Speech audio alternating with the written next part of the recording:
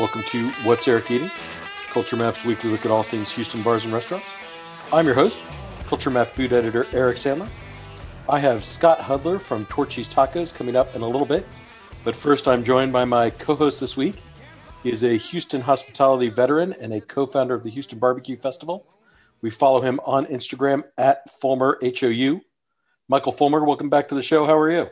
I'm good. Always a pleasure to be here. Thanks for having me. Thanks for doing this. Let us dive right into the news of the week. Topic number 1. 8 Houston restaurants are basking in the glow of Texas Monthly's Best New Restaurants list. For 2021, the magazine mixed things up a bit. Instead of featuring a ranked list of 10 establishments, food editor Pat Sharp and a team of their writers identified 30 drinks and dishes from across the state that they enjoyed to go. Houston has done very well. Pat also featured 3 spotlight restaurants. Houston's representative is Blue Dorn. No surprise there. Michael, I have given you the list of dishes, including Acadian Coast crab cakes, El Topo's Houston taco, Miko's hot chicken sandwich, Ostia's chicken with lemon and salsa verde, a barbecue ribeye rice bowl from Saigon Hustle, the rubbish pie from Sin Chow, and a cocktail at Mucifer. Let me just ask you, how many of these dishes have you had? And do you think Texas Monthly did a pretty good job of identifying the new restaurants that made a splash over the course of the last year? I think Pat Sharp always does a great job. She's not prone to hyperbole or chasing trends. She's got a really great palate, and she's well-traveled, and she really knows what she's doing. She knows what she's talking about. So I have a lot of respect for her. I've had a little over half of these. I have not been to Acadian Coast yet, nor have I been to Mucifer or Saigon Hustle, but I've had the rubbish pie from Xin Xiao, which has that caramelized fish sauce, which, you see, there's kind of like that old standard that seafood and dessert shall never come together, and if they do, both universes will explode and that'll be the end of life as we know it. But wow, does it totally work? It was it's always a pleasure to be surprised, like to have a predisposition, dispelled. And so I think that's completely worthy. I guess Miko's hot chicken, there is certainly no shortage of Nashville hot chickens, and how that's the whole chicken sandwich and hot chicken craze is not going away anytime soon. And it is complete. It's excellent. I find it also almost entertaining that, the place that was there before that just didn't do any business, and now there's always a line. One of the hot items to get is when you get a card and you get a pass the line card. It's like it's like the Willy Wonka golden ticket. And then El Topo, you and I have followed El Topo since they were just the food truck before they went brick and mortar, and boy, are they just great. And I still haven't had the whole menu yet. I was just talking with a friend just a week ago how we want to go in there and try that. I haven't had the burger yet. But their tacos, the Houston taco, I think their breakfast taco ranks as one of the best in town. But the Houston taco with that 44 Farms barbacoa, and then instead of doing epazote as just an herb, they make a crema from it. It's just, it's outstanding. It's outstanding. I don't know about, like I said, I haven't been to Acadian Coast or Saigon Hustle. Have you been to both those places? I have been to both those places. It's funny. I don't think that I have had the crab cakes at Acadian Coast. They have really wonderful roasted oysters, gumbo.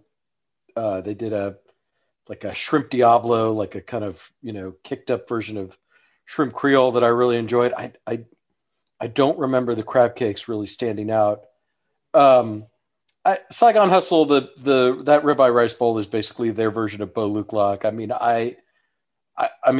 it's a ghost kitchen concept that's building its brick and mortar. So I was a little bit surprised to see that, because I feel like it's maybe a little bit under the radar or not really well established from a sort of Texas Monthly in the style of Le Baguette or one of those that's kind of elevating sort of traditional Vietnamese fare. So yeah, it's pretty solid. And I mean, of course that chicken with salsa verde from Ostia is modeled after Jonathan Waxman's favorite famous roast chicken that he served in New York. So I mean, that's a winning dish for anybody. Yeah, that's completely. I've been to Ostia a couple times. Matter of fact, that was the first dish I had, was that chicken dish, and it was yeah, it was fine. Yeah, and I don't want to get too deep into snubs just because I 8 restaurants out of 30 is a really solid percentage. The only thing that kind of jumped out at me was that Belly. It might have been nice to see Belly of the Beast on there, just because that's a restaurant you and I have been to a couple of times, and I really think Thomas Billy is doing some pretty special stuff there, and whether that was his birria taco or one of his ceviches or whatever, I don't know. I just think that's a special place that it would have been nice to see Texas Monthly include, since it didn't make their recent taco issue. Yeah, I would completely agree. And they're covering a whole state, so certainly they're not infallible. And that's we're here. We're here keeping them honest. That's right, guys. Go to Belly of the Beast, because it is fantastic. absolutely. All right, let us move on to topic number 2. Should note the closure of Downhouse, the restaurant in the Heights, opened in 2011, so basically had a 10-year run. And at the time it opened, it really embraced a lot of trends that were still emerging at that time that are very commonplace now, right? Craft cocktails, third wave coffee with local beans, a lot of local sourcing of both vegetables and proteins in a very comfortable kind of homey space, right? It started as a breakfast and lunch concept. They very quickly added dinner. I mean, I think at their height, it was open from like 8 o'clock in the morning until midnight, and was kind of one of those restaurants in the Heights that, was a little bit ahead of its time. This is, what time when basically the nice restaurants in the Heights were sort of Shade and Liberty Kitchen, and obviously kind of paved the way for a lot of what happened on 19th Street and up and down, Studemont and all that, and really kind of paved the way for the Heights to become like a really legit dining neighborhood. Yeah, they were definitely there at the onset. I mean, as most of us know, that like the Heights had a no alcohol, ruling. That's how they allowed themselves to be annexed into the city. And when I first moved back to Houston, I lived in the Heights, and there was like almost no restaurants there. Certainly nothing really,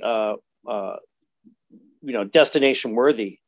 And as the rules softened, and then you could like kind of sign as a club under those TBC rules, they were right there, and they established themselves as a great neighborhood spot.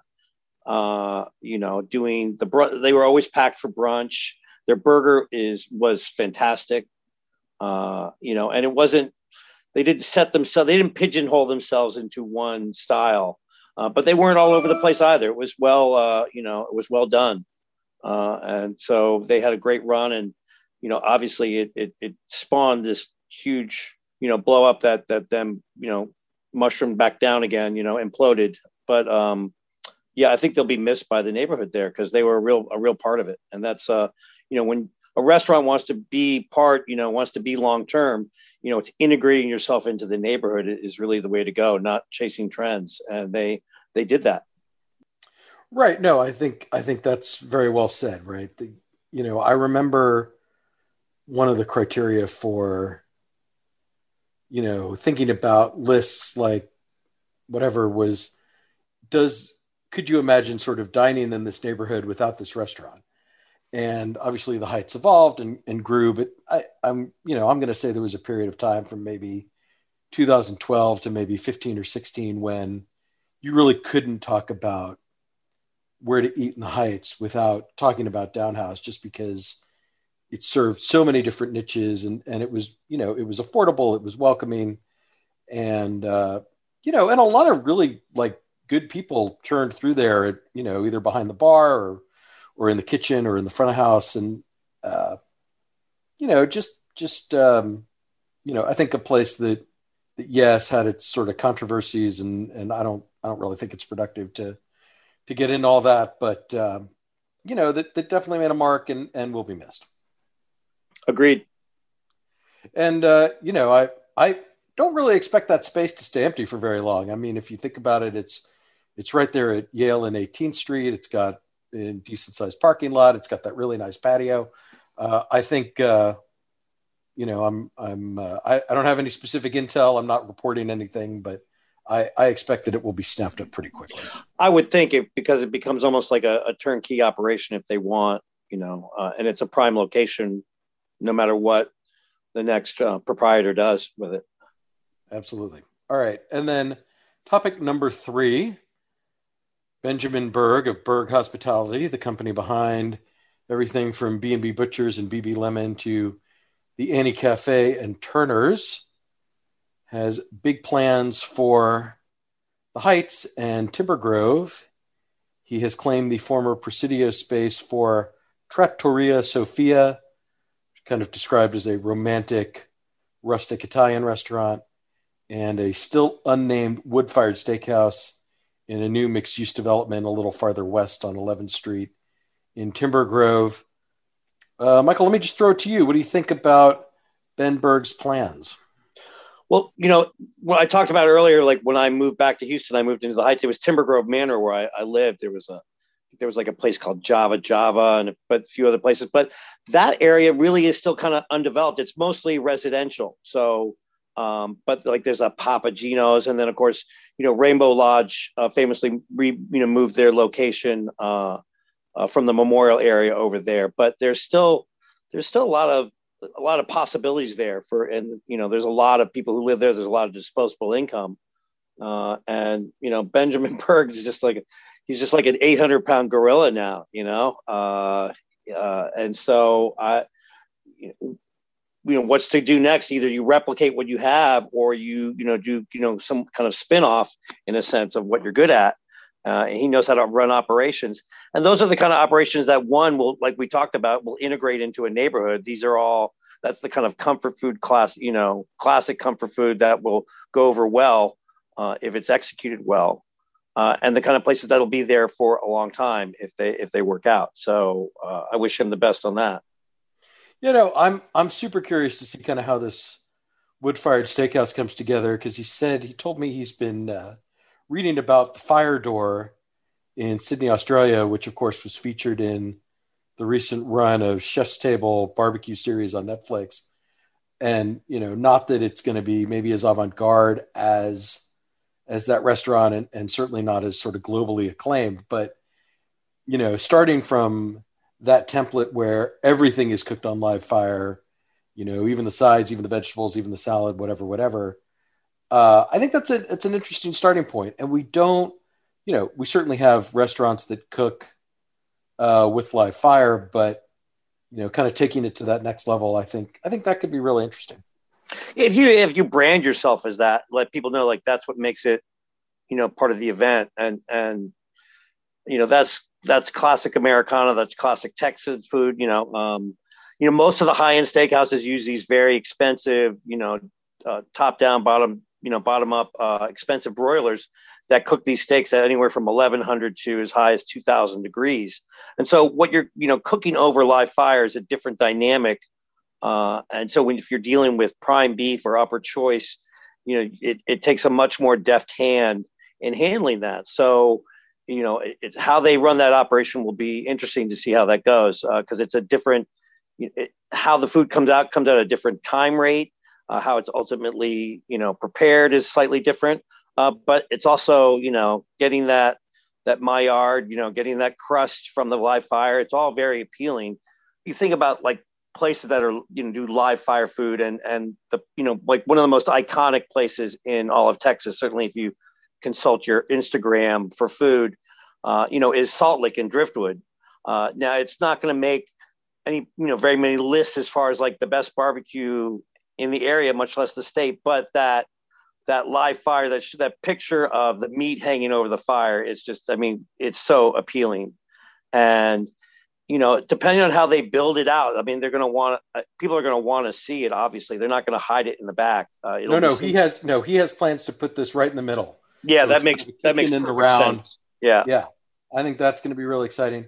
And he's going to try to keep the price down by not using dry aged beef, which of course is a staple at B&B Butchers. They do all their own dry aging there, but not using dry aged beef will be one way to kind of make this a little more Yeah, I approachable. think there's the old days where you just had like maybe 3 or 4 cuts and maybe just wet aged beef, and then all of a sudden, like the higher end places now have wet aged, dry aged, domestic, and foreign wagyu, all these different options. People really like just a comforting, good quality, steak at a fairly reasonable price, and you can get there's so much. The quality of beef has gone up so high, especially even in the upper choice area. We're getting what's known as CAB, the certified Angus brand, that you can get really good quality beef. You don't have to necessarily put that prime label on your restaurant or even have that to put out a good product. So I think that's a promising concept. Right. If it's a $35 or a $40 ribeye instead of a $60 or $70 ribeye, that's a real difference. And that's the sort of thing that might allow a family to. Yeah, there's a sweet spot there too, because if you go too low, if you're dealing with, the quality of your beef isn't good, or you're dealing with select, and then all of a sudden, you're just chasing the lower dollar, then that spells trouble. But Ben Berg's not that kind of guy. I don't see that happening. Right. All right, Michael, that does it for our news of the week. We will be right back with our restaurants of the week. Stick around.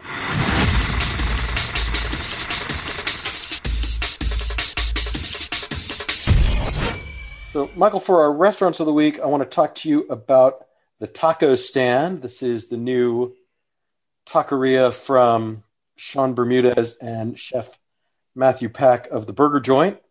It is very conveniently located in the Heights next to the Burger Joint. In fact, they share a parking lot. I think we talked about this the last time you were on the show because I had tried it and you hadn't, but it had opened to the public. So we had lunch there, and I think I'm going to kind of throw this out there. I think I like it a little more than you do. Yeah, I mean, it was fine for what it is. The ordering process was fine. We got our food in a reasonable amount of time. One of the things that I did like was the variety of salsas and the quality of the salsas. They're clearly made fresh there. The habanero had, it was a hard bite to it, but it wasn't over the top. And then they had like a guajillo and then a jalapeno. It was like differing varies of, there's a great spectrum of kind of flavor profiles you can get from chilies, and they're embracing part of that, and that's good. I think I had a lengua quesadilla that I actually enjoyed that. I was impressed that the fish taco I had, it was not like a fried fish. It was it had been grilled and it was mahi mahi, and they didn't overcook it. I was like, this is going to be dry. Nope. It was moist. It was delicious. The corn tortilla was fine. With the salsa it was good. And the price point was reasonable. So like, is this like going to be like one of the greatest tacos ever? No, but was it good? Was it serviceable? And would I go back? Yes, I would. Right. I think that's kind of the important point to make about the taco stand is that it's very affordable, right? I think a corn tortilla with like one of the 6 basic meats in it is like I want to say it's like $3, and then you can upgrade to a flour tortilla for another $1 because it's a little bigger. You get a little more meat in it. They're making the flour tortillas. They're making the corn tortillas. They're making, I think it's 6 or 7 different salsas all in house, and so I do think it kind of slots like right in between, like a street taco, like a taco truck kind of experience, and then maybe some of the more elevated, belly of the beast, El Topo kind of, taco experiences. And I think it's a very good value. And I've liked most of what I tried. I mean, I thought that lengua quesadilla was really solid. I thought it had, a nice beefy flavor, a good sear on the tortilla. The cheese was appropriately melty. I tried the burrito. I was super curious about it. Maybe just a little bit out of balance for me. A lot of rice and beans, and certainly very filling. And again, like a pretty good value at $8. But I think left to my own devices, I think I'd rather just have two tacos because that kind of provides the format for the quality of the tortillas and the quality of that salsa to really shine through. Yeah, they're set up for volume. It wasn't like, we went, I think, at a busy time, and our food came out in a really reasonable time, as well as they're operating. They had good, the protocols. The staff was masked up, and this is, the big part. They got to drive through. They've got to drive through, and that's going to fuel a lot of business for them. I agree with you. I think that drive through is a real winner. It's certainly very convenient. And when you think about like everyone in Texas, certainly in Houston, there's a taqueria near them, or a taco truck, or a taco stand, that you're going to get them at a really, certainly under $5, unless you go to like the more elevated places, which are more few and far between. So they're kind of competing with that, as well as competing with the mindset of it. So by keeping the price point, down, by also offering the drive-through, I think that'll set them apart, and we'll see them there for a while. Right. And of course, they're right across the street from a Velvet Taco, and, that's kind of its own thing, right? That's Macy's and Gimbals. Yeah. Tikka masala chicken tenders wrapped in a tortilla, rotisserie chicken, this is really conforming to kind of traditional Mexican style tacos. And I think it's a good version of it. Yeah. And then just briefly, and only because it was extremely fabulous, I just want to talk to you about our Sunday supper at Blue Dorn over the weekend. We went for the prime rib special. I think the conversation around Blue Dorn that I've had with some of my friends in the food world is it's very consistent. It's operating at a very high level. And I think they really showed that with the prime rib, which was very well cooked. I mean, all the fat basically had been rendered so that it was, easy to eat. The meat was flavorful. The cream spinach was this like deep green color, a lot of spinach flavor, but still very creamy. Jalapeno Yorkshire pudding, I thought was a really smart kind of Texas twist on all that. And of course, the desserts are really fabulous. The strawberry shortcake, the chocolate cake, all that. So having said all that, let me give you the difficult question of, is it time to acknowledge that Blue Dorn is a top, say, 5 or 10 Houston restaurant? Absolutely. Absolutely. It's not, I think we've talked about this before also. They're not reinventing any kind of culinary wheel. They're not taking like high risks on the menu, but what they are doing is they're executing at a very high level on what the menu is. And that is, I wouldn't say accentuated, I'd say in equal partnership with really strong service. One of the things that COVID hath wrought upon the business is that, cutting back on labor, front of the house as well as back of the house. That's how you're going to survive through this ultimately, one of the many, controllable, facets of that. And, it's like full team on there, food runners, hostesses, like everything's being done. It's being done well.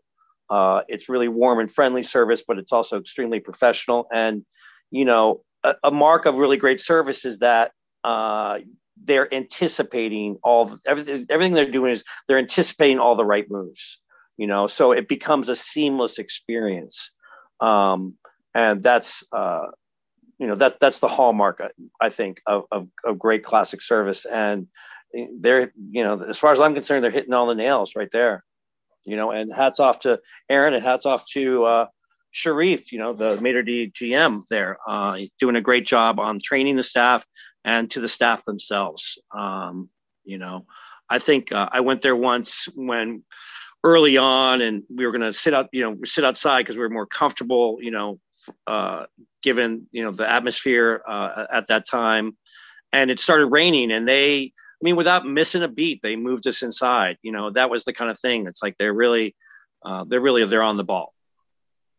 No, absolutely. And, I recognize that I get an enhanced service experience at a restaurant like Blue Dorn, but I do try to kind of look around and see other people. And, I think they treat everybody really well. The one thing I was sort of struck by was the number of families with small children dining. We were there on a Sunday night, and it would not occur to me necessarily to bring maybe an elementary school aged child there, but knowing that they're flexible enough that they can accommodate, whether it's a piece of chicken or a basic pasta or something to kind of keep a kid happy. And, that a family could do that. I mean, I think that kind of speaks to their role as kind of an elevated neighborhood restaurant, but also like on a Friday, Saturday night, like definitely, kind of fine dining special occasion, but they can kind of do both. I think that's really interesting. Yeah, it's not an expensive venture to take a family there, but the idea of doing a special occasion with your family there is completely doable. It's not like you're gonna, the kid is either having caviar or he's not. That's just not, they pivot on that, and I was surprised at how busy they were on a Sunday night, and I think that's very encouraging for them. It's very encouraging for the restaurant world as a whole to see that people are dining out. I think they do a good job with protocols on how they set the table, how they cover things, their staff being masked up. I think that goes a long way also at putting the guests more at ease also. Right. And they'll be doing these Sunday suppers. They did prime rib for 2 weeks. And, we certainly made them promise us that they will do prime rib again, because I would definitely go back for that prime rib. I absolutely would. And you mentioned it before, but the dessert program there is just, yeah, it's strong. Yeah. I mean, one of the better key lime pies I think I've ever had. Yeah. Alexandra Salas, the pastry chef there, is really a talented lady. Yeah, she is. And you can see that she's embracing classic desserts and kind of putting her stamp on them in her own way. And it will be interesting to see down the road, how her R&D, how her research and development and doing things, make it onto the menu or not, because she's got some good skills. Absolutely. All right. That does it for our restaurants of the week. Michael, thank you very much. Hey, thanks for having me. Always good talking to you. Yep. Thanks for doing this. And I will be right back with Scott Hudler.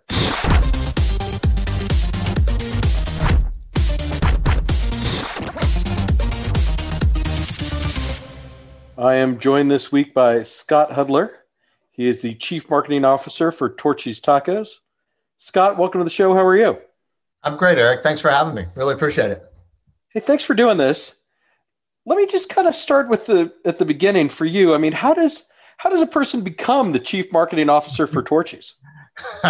Great question. My career path is probably not the most linear. I've worked for a lot of great brands in the food space: Popeye's Chicken, Mars Snack Food, Dunkin'. Spent about almost 12 years there. Tried to, after going progressively healthier, fried chicken, snack food, coffee, and donuts, tried to give back by going to work for Dick's Sporting Goods for a while, but actually just really missed the food, the restaurant business and the food side of things. So got a call about this, and, candidly had never been to a Torchy's, had heard of it just in the industry, but had never been to one when I got the call. And after doing some research and then obviously visiting one and tasting the food for the first time, I went the night before and the morning of, so went, twice within about 12 hours and was just hooked. And just for me professionally, wanted to do something a little more entrepreneurial, and, had kind of done the big brand thing and wanted to be somewhere where, you could really do some things they're a little different, a little edgier. And, Torchy's were a brand that is definitely a bit more edgy than some of the other places I've worked. And lastly, Texas is not a bad place to be. No, absolutely not. Well, except for last week. Yes. I felt like I was back in Boston last week, but the the week before and this week, even though it's a little cooler, still not bad. Right. No, absolutely.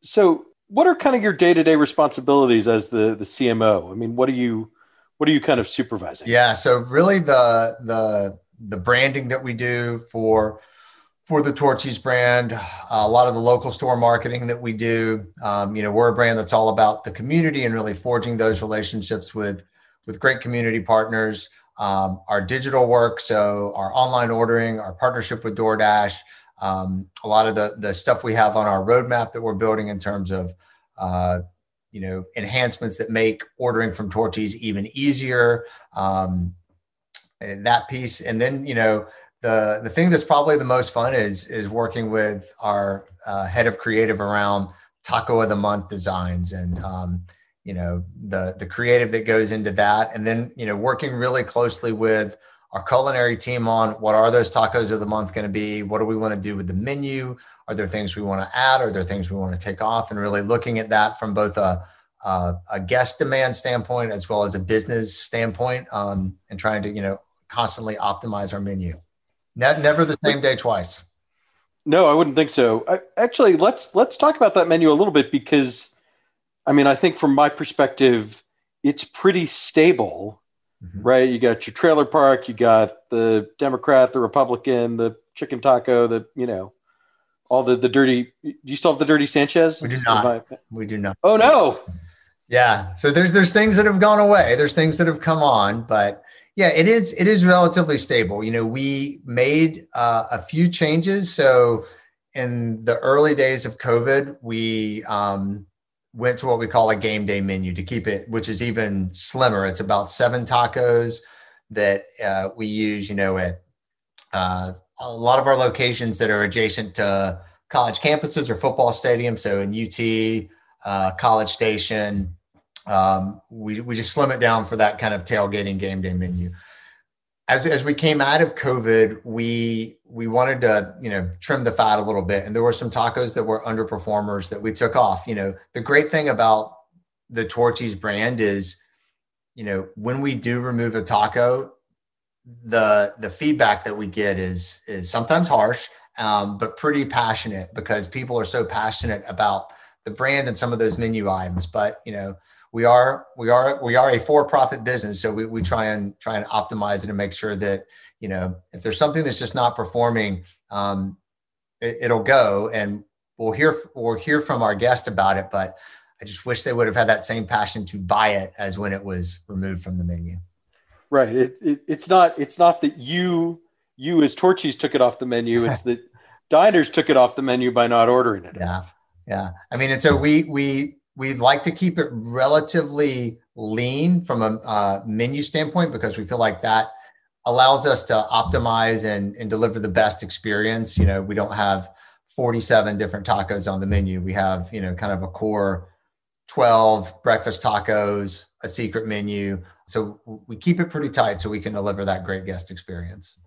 How about the monthly specials? I mean, you said you kind of work with people to develop those. Like, I mean, just for example, I'm looking at the menu right now. It's the lowrider, which is beef and mushrooms and poblanos. I mean, how do you kind of develop those? Like, how do they come together?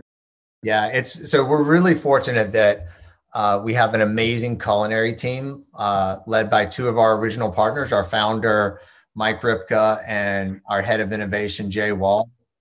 And they, we have a lot of tacos that are in what we call the vault that have been tacos of the month at some point that we can bring back, or ones that we can do new ones moving forward. So for 2020, for example, it's about a 50-50 split of things that have run before and new ones. So we try and keep it fresh. We don't want it to be the same 12 tacos of the month every year. And, some tacos of the month are like tentpole. I talk about it a lot. It's like if you're, the head of the Marvel universe, every Marvel movie isn't an Avengers movie. So we have some that are Avengers. We have some that are, Ant-Man, great movie, awesome movie, but it's not at that level. So we try and keep it pretty fresh. Right. And then I guess the rest of the menu is also pretty solid. I mean, if you think there's anger when you take a a certain taco off the menu. Just imagine what would happen if you ever changed the queso. Oh, that'll never be changed. That's that's our queso it's our signature product, and it's something that Mike created in the early days, and it's amazing. And it's, we joke it's super addictive in a good way. It's great. We wouldn't touch that. We've done different additional quesos this past summer for our Some Like It Hot promotion. We did a white queso as a limited time offer, which was pretty spicy. But yeah, we have zero plans to tweak with our original queso restaurant. We're not going to pull a new Coke here. No, I mean, the only reason to do it would just be to remind people of how much they like the current queso, right? You sort of screw with them and then bring it back with like a big, but I mean, it is kind of an interesting thing because I don't think of Torchy's as really advertising, right? You just tell people that you're opening, a huge crowd shows up for the free taco day, and then there's just a line out the door every day after that. I mean, it's got to be kind of an interesting brand in that sense because it has such a passionate following. Yeah, it's honestly, it's one of the reasons I wanted to come here. And I think it's one of the reasons a lot of people want to come work here, or they want to come be a managing partner at one of our restaurants, is exactly for that passion. So yeah, we don't do traditional TV advertising. We'll occasionally do some local radio, generally tied around the community initiative, but our main communications vehicle with our guests is through social media. And, we joke that Torchy's and Twitter kind of grew up together. We were both founded in 2006 and have kind of grown together. And so when the brand first started, that's what it was. People would go on Facebook and Twitter and say, hey, I know you have the trailer on South First Street. Could you come to this part of Austin? And then that spread to, could you come to Houston? And then could you come to this part of Houston? And could you come to Dallas? And so it just kind of grew from there. And so we love it. Like, knowing social media has some negatives, but we love it as a positive because it's a great way for us to engage with our guests. And we get amazing feedback kind of in real time from our guests on what we're doing right and what we can work on. Right. So, I mean, how big is Torchy? Because I remember when it first came to Houston, the store on Shepherd was a huge sensation, and then there was Rice Village and the Heights, and I mean, now I think you're like in every Houston suburb. I mean, how many stores are there these days? So we have 18 in Houston right now, and we have 2 more that will be opening in 2021 in Houston, in Stafford and Richmond. So Houston's a huge market for us. It's, we continue to open new restaurants in Houston, and it's just been such a great partnership since opening that first restaurant at Shepherd in 2011, 10 years ago. Yeah. I mean, do you have a sense of like how many stores Houston can sustain? Are we almost at peak Torchy's? Taco domination is on our to-do list. So I don't think we'll ever be at peak Torchy's in Houston. But we have some room to go in Houston. There's some other places. And I mean, the fact that Houston just keeps continuing to grow is great for us because it's like I said, it's such a strong market for us. And as Houston grows, we'll continue to grow in Houston as well. Yeah. I mean, you guys are on a real growth spurt right now. You got I almost can't believe this number. You got a $400 million private equity investment. Mm-hmm. Can you kind of talk about how that sort of came together and what that will do for you guys over the next maybe 3 to 5 years?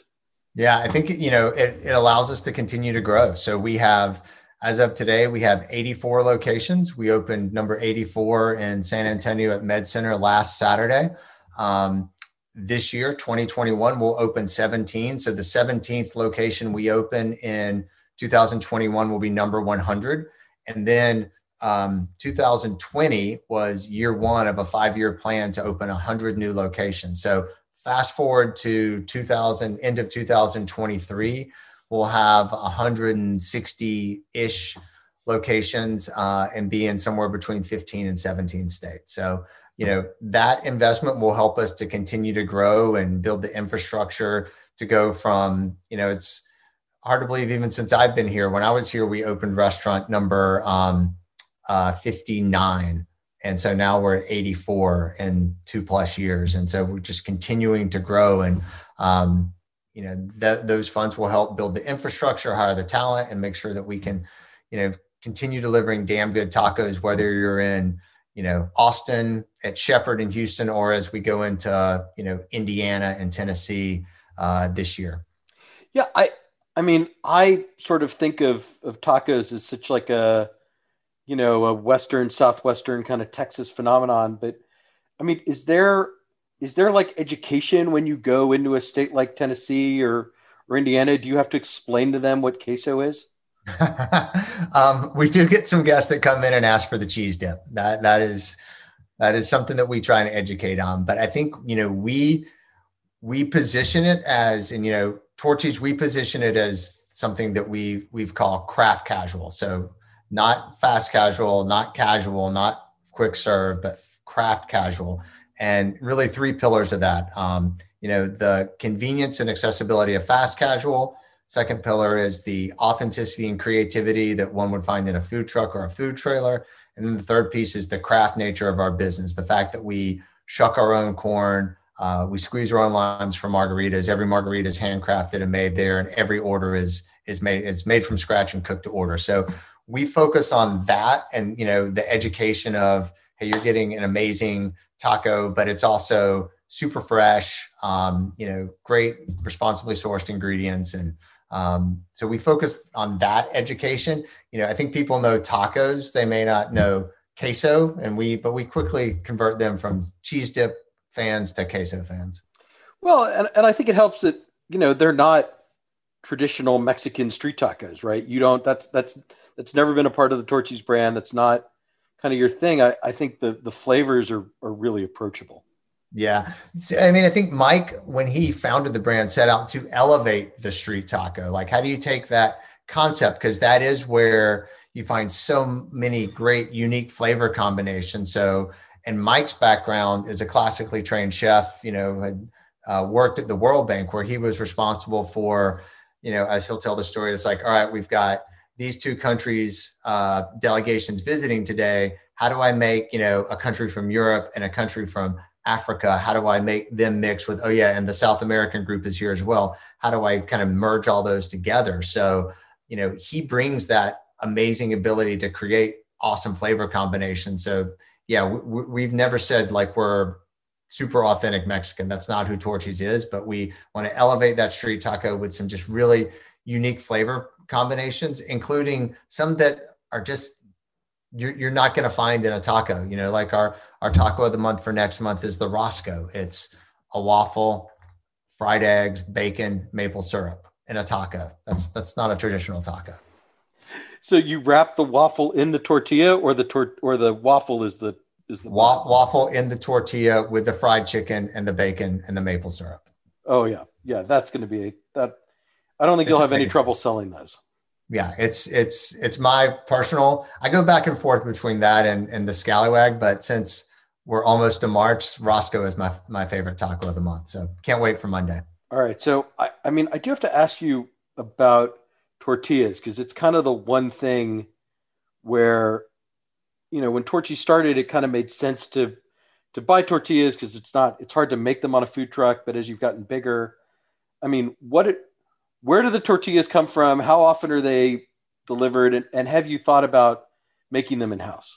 Yeah, so we do make them in-house in a number of locations as the constant kitchen improvements that we're making. We call it Kitchen 2.0, which has a number of things to deliver, the freshest food possible, and also to pick up speed. So we have that in a number of our locations, and our goal is over time that we will have that in all of our locations, that all the tortillas will be made in-house. Because we just think it's a much better experience. And for Torchy's, it's all about the food. Like it's a cool, fun, edgy brand, but if the food disappoints, we don't really have a brand. So that is a big focus for us, is to update and upgrade our tortillas in all of our locations. I have to tell you, that's fantastic news, because that's always the one. It's the one thing that you kind of hear from people about. I I love the fillings. I love I love the queso. I love the breakfast tacos, but those factory tortillas just, they don't have the same flavor, you know? Yeah. And we think it's a much better experience, and we're super excited to continue to roll these out to more and more locations over the next few years. So, I mean, as you sort of prepare to grow and move into other markets, I mean, what are your goals on your end of things? Like, how would you like to see Torchy's evolve? Yeah, I think, we want to continue for Torchy's to be that experiential location. As we think about that experience, is you can go to other places and get tacos, bowls, whatever. And it feels kind of transactional. It's like, all right, that was quick. I've checked the box. I have gut fill, but I don't feel great. Versus when you leave a Torchy's, our goal is that you feel uplifted and like, wow, that was a great experience. The food was fresh and amazing, and the service was awesome. And I was there with my friends, and we had a great time. So I think, our biggest goal is, how do we make sure that what we've built over the last, that started with Mike in the trailer and we've built over the years, continues as we go to these new markets. And, you see a lot of brands that aren't able to replicate that. And we've done a few things to make sure that we can. So one is, our growth strategy has been contiguous from Austin as the hub. We didn't just start putting pins on a map and say, hey, let's put one in LA and New York and Chicago. We went to Houston and Dallas and San Antonio and Oklahoma and Colorado. And now we're starting to go a little out, but we're still kind of trying to mushroom out and not just be on all points in between. The second piece is, the training program that we have for our managing partners. It's pretty extensive. We want to make sure that they know how to, prepare our menu, that they are, fully educated, not just in the menu, but in the culture of Torchy's, and understand why the food is so important to us, because that's the most important thing to us. Like I said, our three most important things are the food, and the food. So they've got to know that. And so we overtrain, if you will, people as they're going to, plant the Torchy's flag in some of these states that aren't necessarily adjacent to Texas. Yeah. So how does someone become a managing partner, or maybe who are the sorts of people you're looking for as you move into these markets? Yeah. So looking for, obviously, restaurant experience and restaurant managerial experience and we want people who are just good business people who understand it, because our program works differently. So we own all of our restaurants, but as a managing partner, you write us a check, we hold it in escrow, and then you get a base salary, but you also get a percentage of the monthly operating profit. So you have the mindset of an owner, even though you don't own the restaurant, but we want you to think like that and run it like that. And I think that's one of the reasons that through COVID, we fared, as well as we did, because we had, all these managing partners out there who are like, all right, this is my business. I've got to figure out what I need to do. And how can I lean on the folks back in Austin to help me make this work? So we want scrappy entrepreneurial people who are, can run the back of the house, but also be amazing with our guests in the front of the house as well. Yeah. And how have you sort of changed things in COVID? I mean, so many people are looking for to go and delivery. I mean, like, for example, do you think we'll ever see a Torchy's with a drive-through? I mean, is that? Yeah, we actually have 3, including one in Conroe. Oh, there you go. Okay. So it's funny, a funny story about that one. So we were the second restaurant in this location, and it had a drive-through. We chose not to light up the drive-through when we opened it back in May of 19. As COVID hit, we quickly figured out how to make the drive-through work. So yeah, I think and that was our third. We're opening our 4th drive-through in Olathe, Kansas, in a few months. So I think we see it as potentially down the road. It will not be, at this point, it's not a mandatory, but where we can do it, we'd love to do it, because, we wrap it all in. How do we make it easy for our guests to order Torchy's and to access Torchy's? So whether that's a drive-through, making it super easy to pick up if you've ordered to go, whether that was on the phone or online. We've started rolling out curbside. So we were thinking of a world that would be 50-50, 50% on premise, 50% off premise. We just thought it would be like 3-4 years from now, then COVID came along and made it, we went from 2/3 on premise, 1/3 off premise to 100% off premise, over about a 3 or 4 day period back in March of last year. And so we already had some things in progress. So we had a very elegant curbside experience with iPads that could come out to your car and order that we had started testing in early March. Well, COVID hits, and now curbside is, hey, let's drag some Cat 5 across the empty dining rooms, put a POS at the curb under a tent, and let's call it a drive-through. So I often say we MacGyvered together curbside in most of our locations for COVID. And now we're going back to really systematize that and make it super easy for the guests so they can access us however they want, when they want. Right. No, I mean, I think that's so key. And I mean, the good news for you guys is tacos travel well, right? I mean, fine dining restaurants have really had to hustle because you can't sell hamachi crudo to go. It's just not the same. It's not the same experience. Yeah. We were fortunate that we, pre-COVID, we had a pretty robust off-premise business anyway, from our takeout business, our exclusive partnership with DoorDash. So we had that, we had those muscles anyway. It was just, all right, now that's going to be the majority of our business. So let's shift it around and make sure we are still delivering that same damn good experience that we would if they were coming in through the kind of off-premise channels. All right. So I know you guys have just pushed in Louisiana. I mean, you threw out New York and Chicago and LA. I mean, is that the goal? Like a nation, one nation under a fried avocado? One nation under Torchy?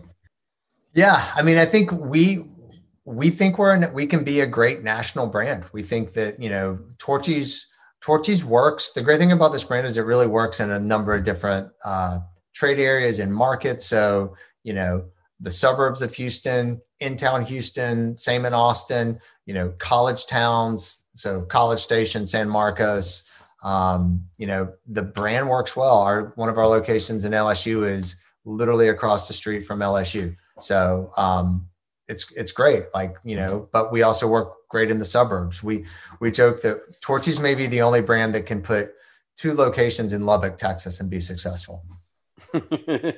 Right.